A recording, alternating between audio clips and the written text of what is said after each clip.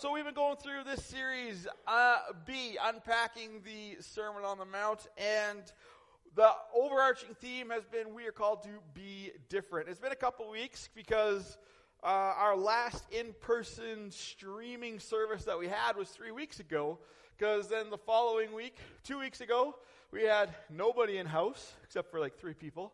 Everybody else, we just encouraged you to stay home because we got hit with that big snowstorm. Then last week we couldn't stream because we had special guests, and for their protection, we had to go all covert and sneaky. So it's our first service back to quote-unquote normal. So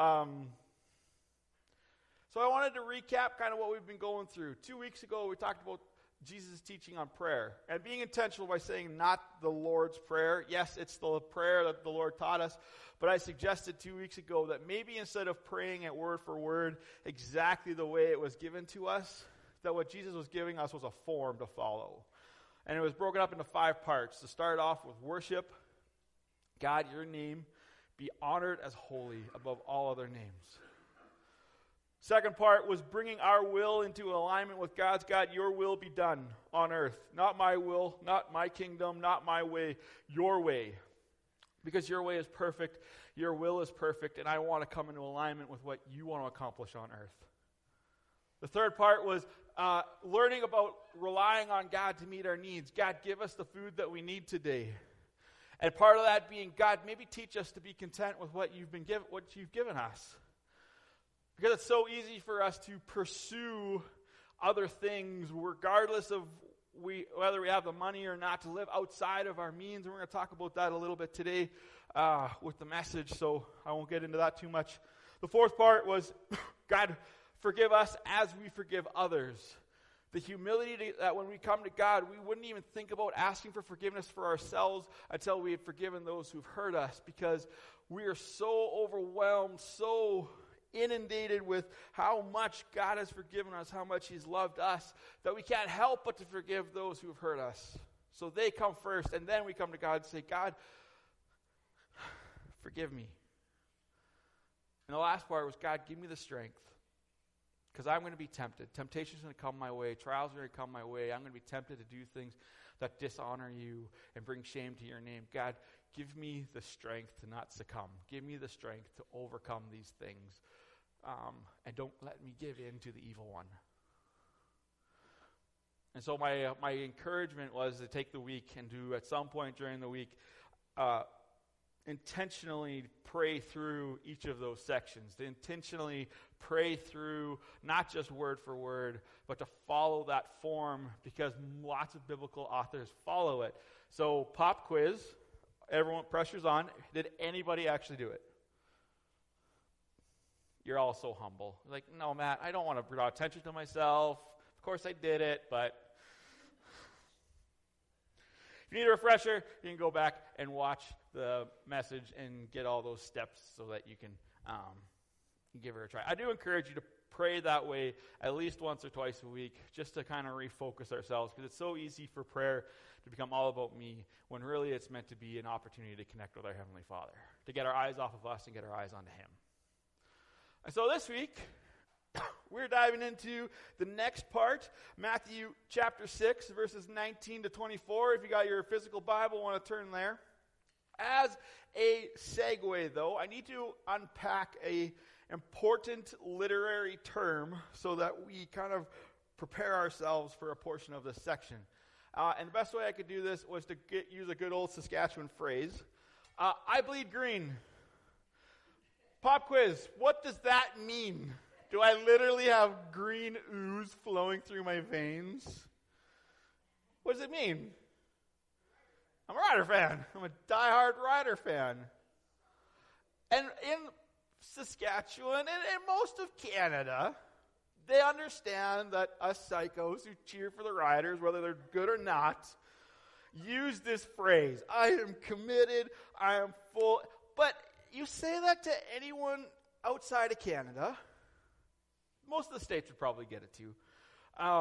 Say that to anyone outside of Canada, or more importantly, you could even say it in Canada, but say it like 100 years down the road, because maybe the Riders will survive. They'll be eternal, but everybody else will be long gone. But you take that phrase outside of our culture, outside of our era, and somebody reads it and says, this guy says he bleeds green. Let's find him and figure out why. Right? That is a weird thing to say. That's called an idiom. It's a cultural phrase that means something other than what the literal words mean.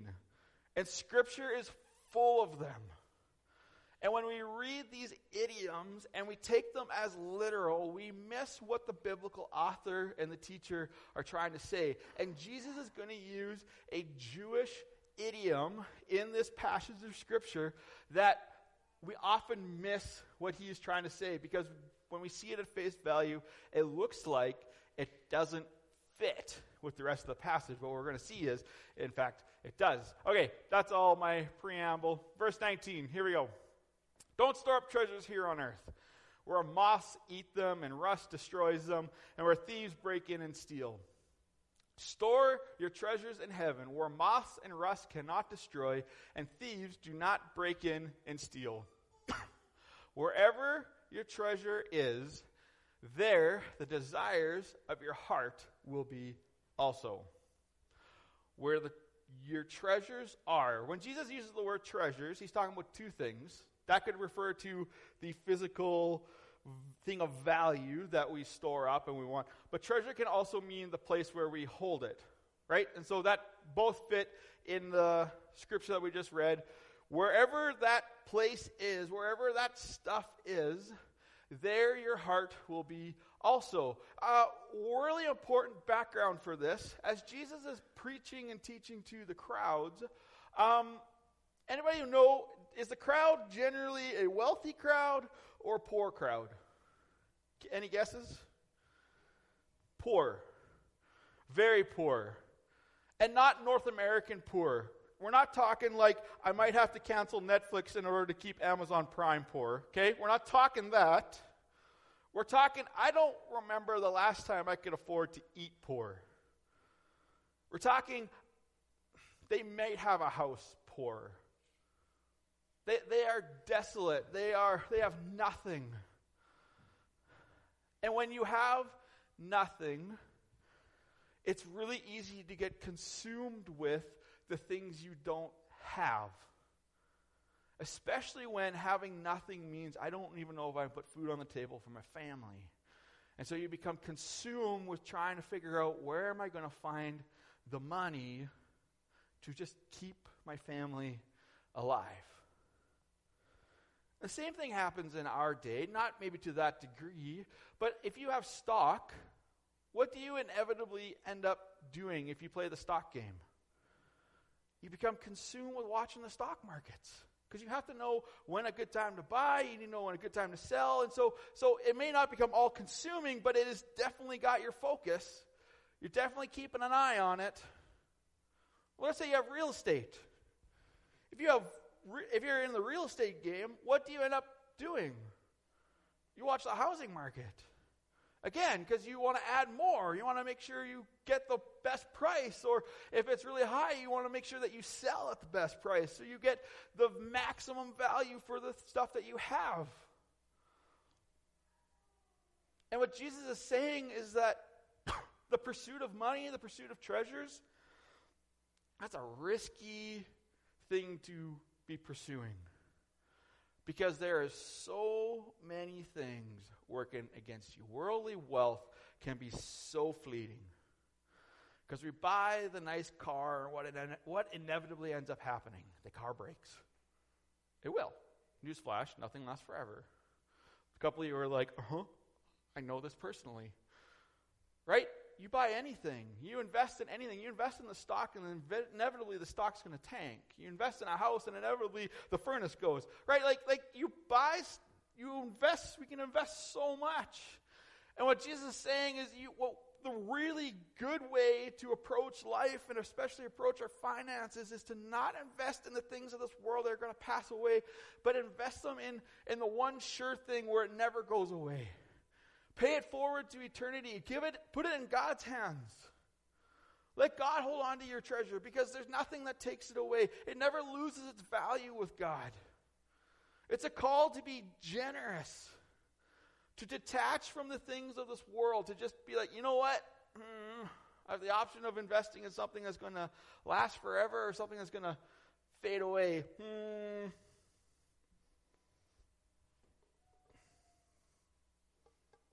Oh, of course you're not going to work. But Jesus takes it a step further. As followers of Christ, where is our heart supposed to be? Who does our heart belong to as disciples of Jesus? It belongs to God and God alone. And what Jesus is saying is that when we start putting our trust in our treasures, we start hoarding it, we start holding on to it, what we're essentially doing is we're putting our trust in money over we're putting our trust in God. And we literally he just taught us to pray, God, you give us our daily bread. God, you meet my needs. God, I'm going to trust you to be the good Father that the Word tells me you are. So you're going to put your trust in money, or you're going to put your trust in God? Because I guarantee you, one's going to let you down. And we're going to come back to this because then Jesus really takes it a step further with this whole God or money idea.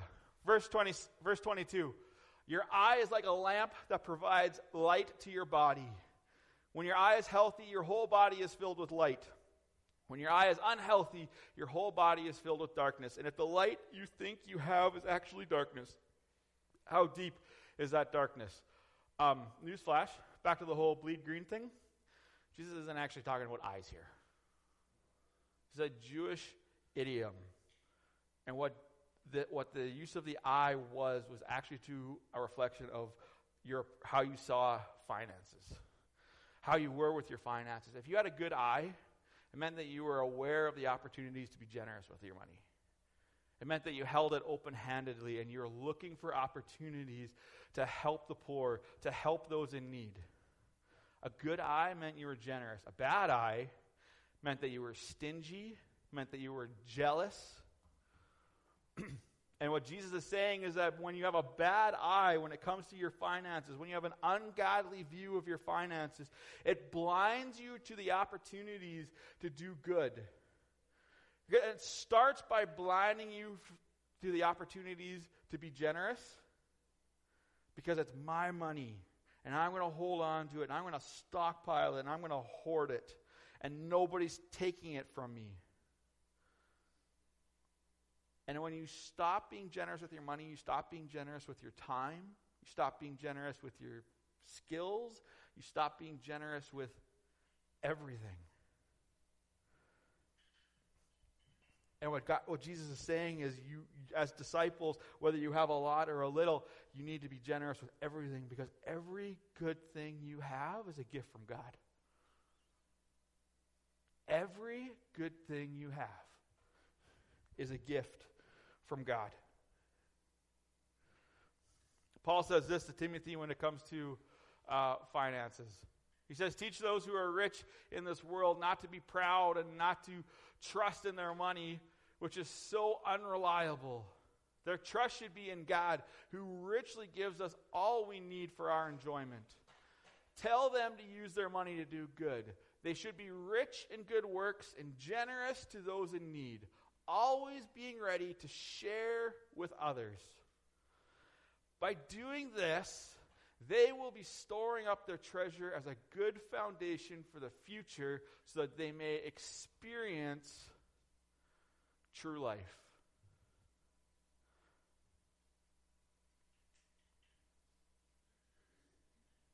So, my second question. You have a good eye or you have a bad eye? Do you have a worldly perspective of finances? It's mine. Or do you have a godly perspective that it is a gift from God and I need to be a good steward of it? And as God has so freely given to me, I need to be ready to give to others. Do you have a good eye or do you have a bad eye? Verse 24. And this is how Jesus wraps it up. No one can serve two masters. You'll hate one and love the other. You'll be devoted to one and despise the other. You cannot serve God and be enslaved to money. And so to wrap up this teaching on money, he stands before his followers. He stands before the disciples. And I think Jesus today, every time we read this passage, is standing before us. And he has two options, just as Moses did before they went into the promised land. This day you will choose. And after the promised land, Joshua stands before the Israelites and he says, today choose.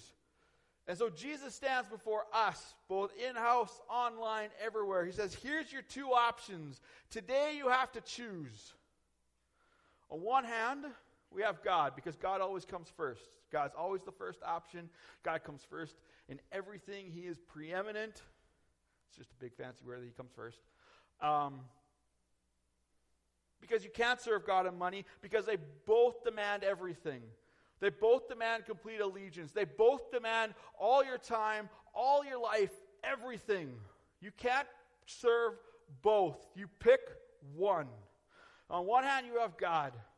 What God asks of you is you surrender your time, you surrender your will, you surrender your life. Surrender to his will, surrender to his teaching, surrender to his leading. And what do you get in return? You get to be the absolute best version of yourself that God designed you to be. You will be a better husband. You will be a better wife. Newsflash, those are the only two options. You will be a better parent. You'll be a better worker.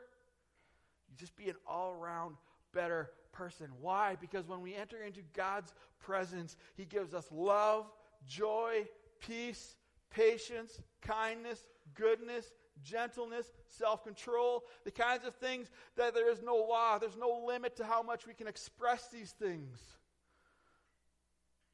So they're so good in unsurpassing measure that you're just, these are the things that the world longs for, to just be a good person. And they're found in God and God alone, because his Holy Spirit fills us and renews us. It costs everything, but you gain everything. On the flip side, we have money. And money is going to take your time. Money is going to take your energy. It's going to take your skills. But it's going to take a lot more than that. It's going to take your marriage. Because you're going to spend so much time. There's never, when you decide to serve money, there's never enough. It's going to kill your marriage. It's going to kill your family. It's going to kill you. It's going to kill your friendships, because it takes and takes and takes, and all it ever gives back is more money. And at the end of the day, when we die and we enter into eternity, you have lost everything of value, and the only thing that you have, you can't take with you. When we follow God, when we get to the end, we may not have a whole bunch of wealth by world standards, but we'll be wealthy in so many other ways, and all of it comes with us. Because our family comes with us. Those spiritual gifts, they come with us. Everything we paid forward is an eternity waiting for us. We choose God, we lose nothing at the end of the day. We choose money, we lose everything.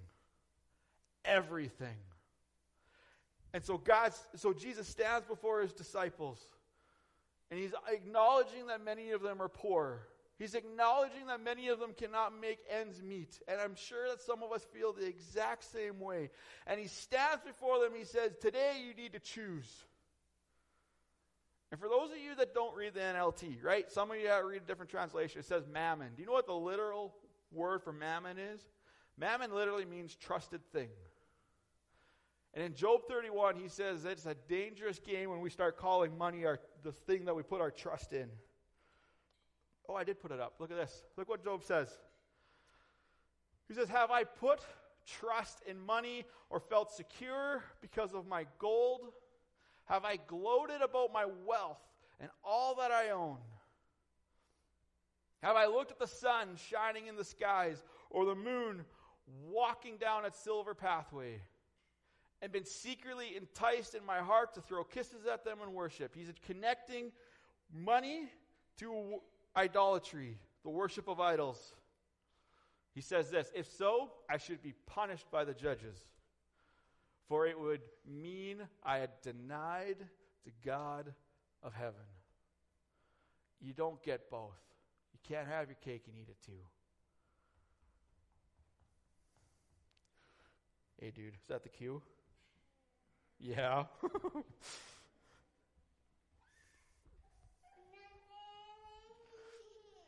Yeah. Today, choose for yourselves. And it's interesting, as I was reading through this, I'm going to close with this. In school, I heard about a thing called Pascal's wager. And for those of you that are looking for ways to share your faith with your friends, share your faith with your neighbors, this is probably one of the best tools I've ever used. You got to use it wisely. You can't just throw it at everybody because there's got to be the right time. You got to feel it out. But it was come up by a French philosopher, Blaise Pascal, and he was vehemently opposed to God all of his life. But as he got further into his studies and he got later on in life, he came to this realization that that God was really the only option. And I found this quote. I was going to give you Pastor Matt's version. I found the quote. It's way quicker, and it'll be easier for you to remember. This is the simplified version, but this is what he said. He said, how can anyone lose who chooses to become a Christian?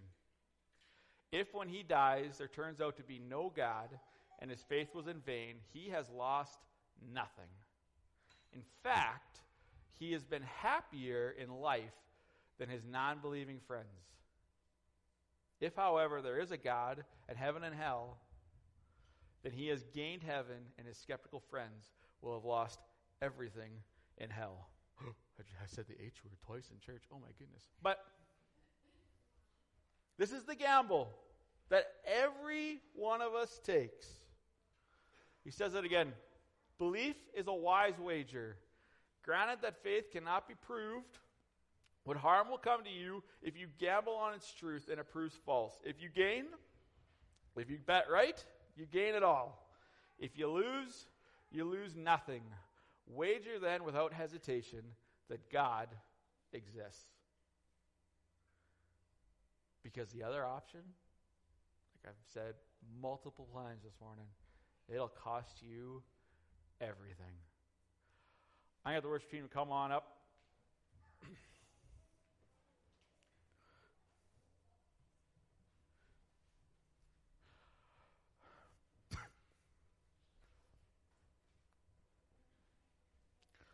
I invite everyone else to bow your heads, close your eyes. We're going to pray.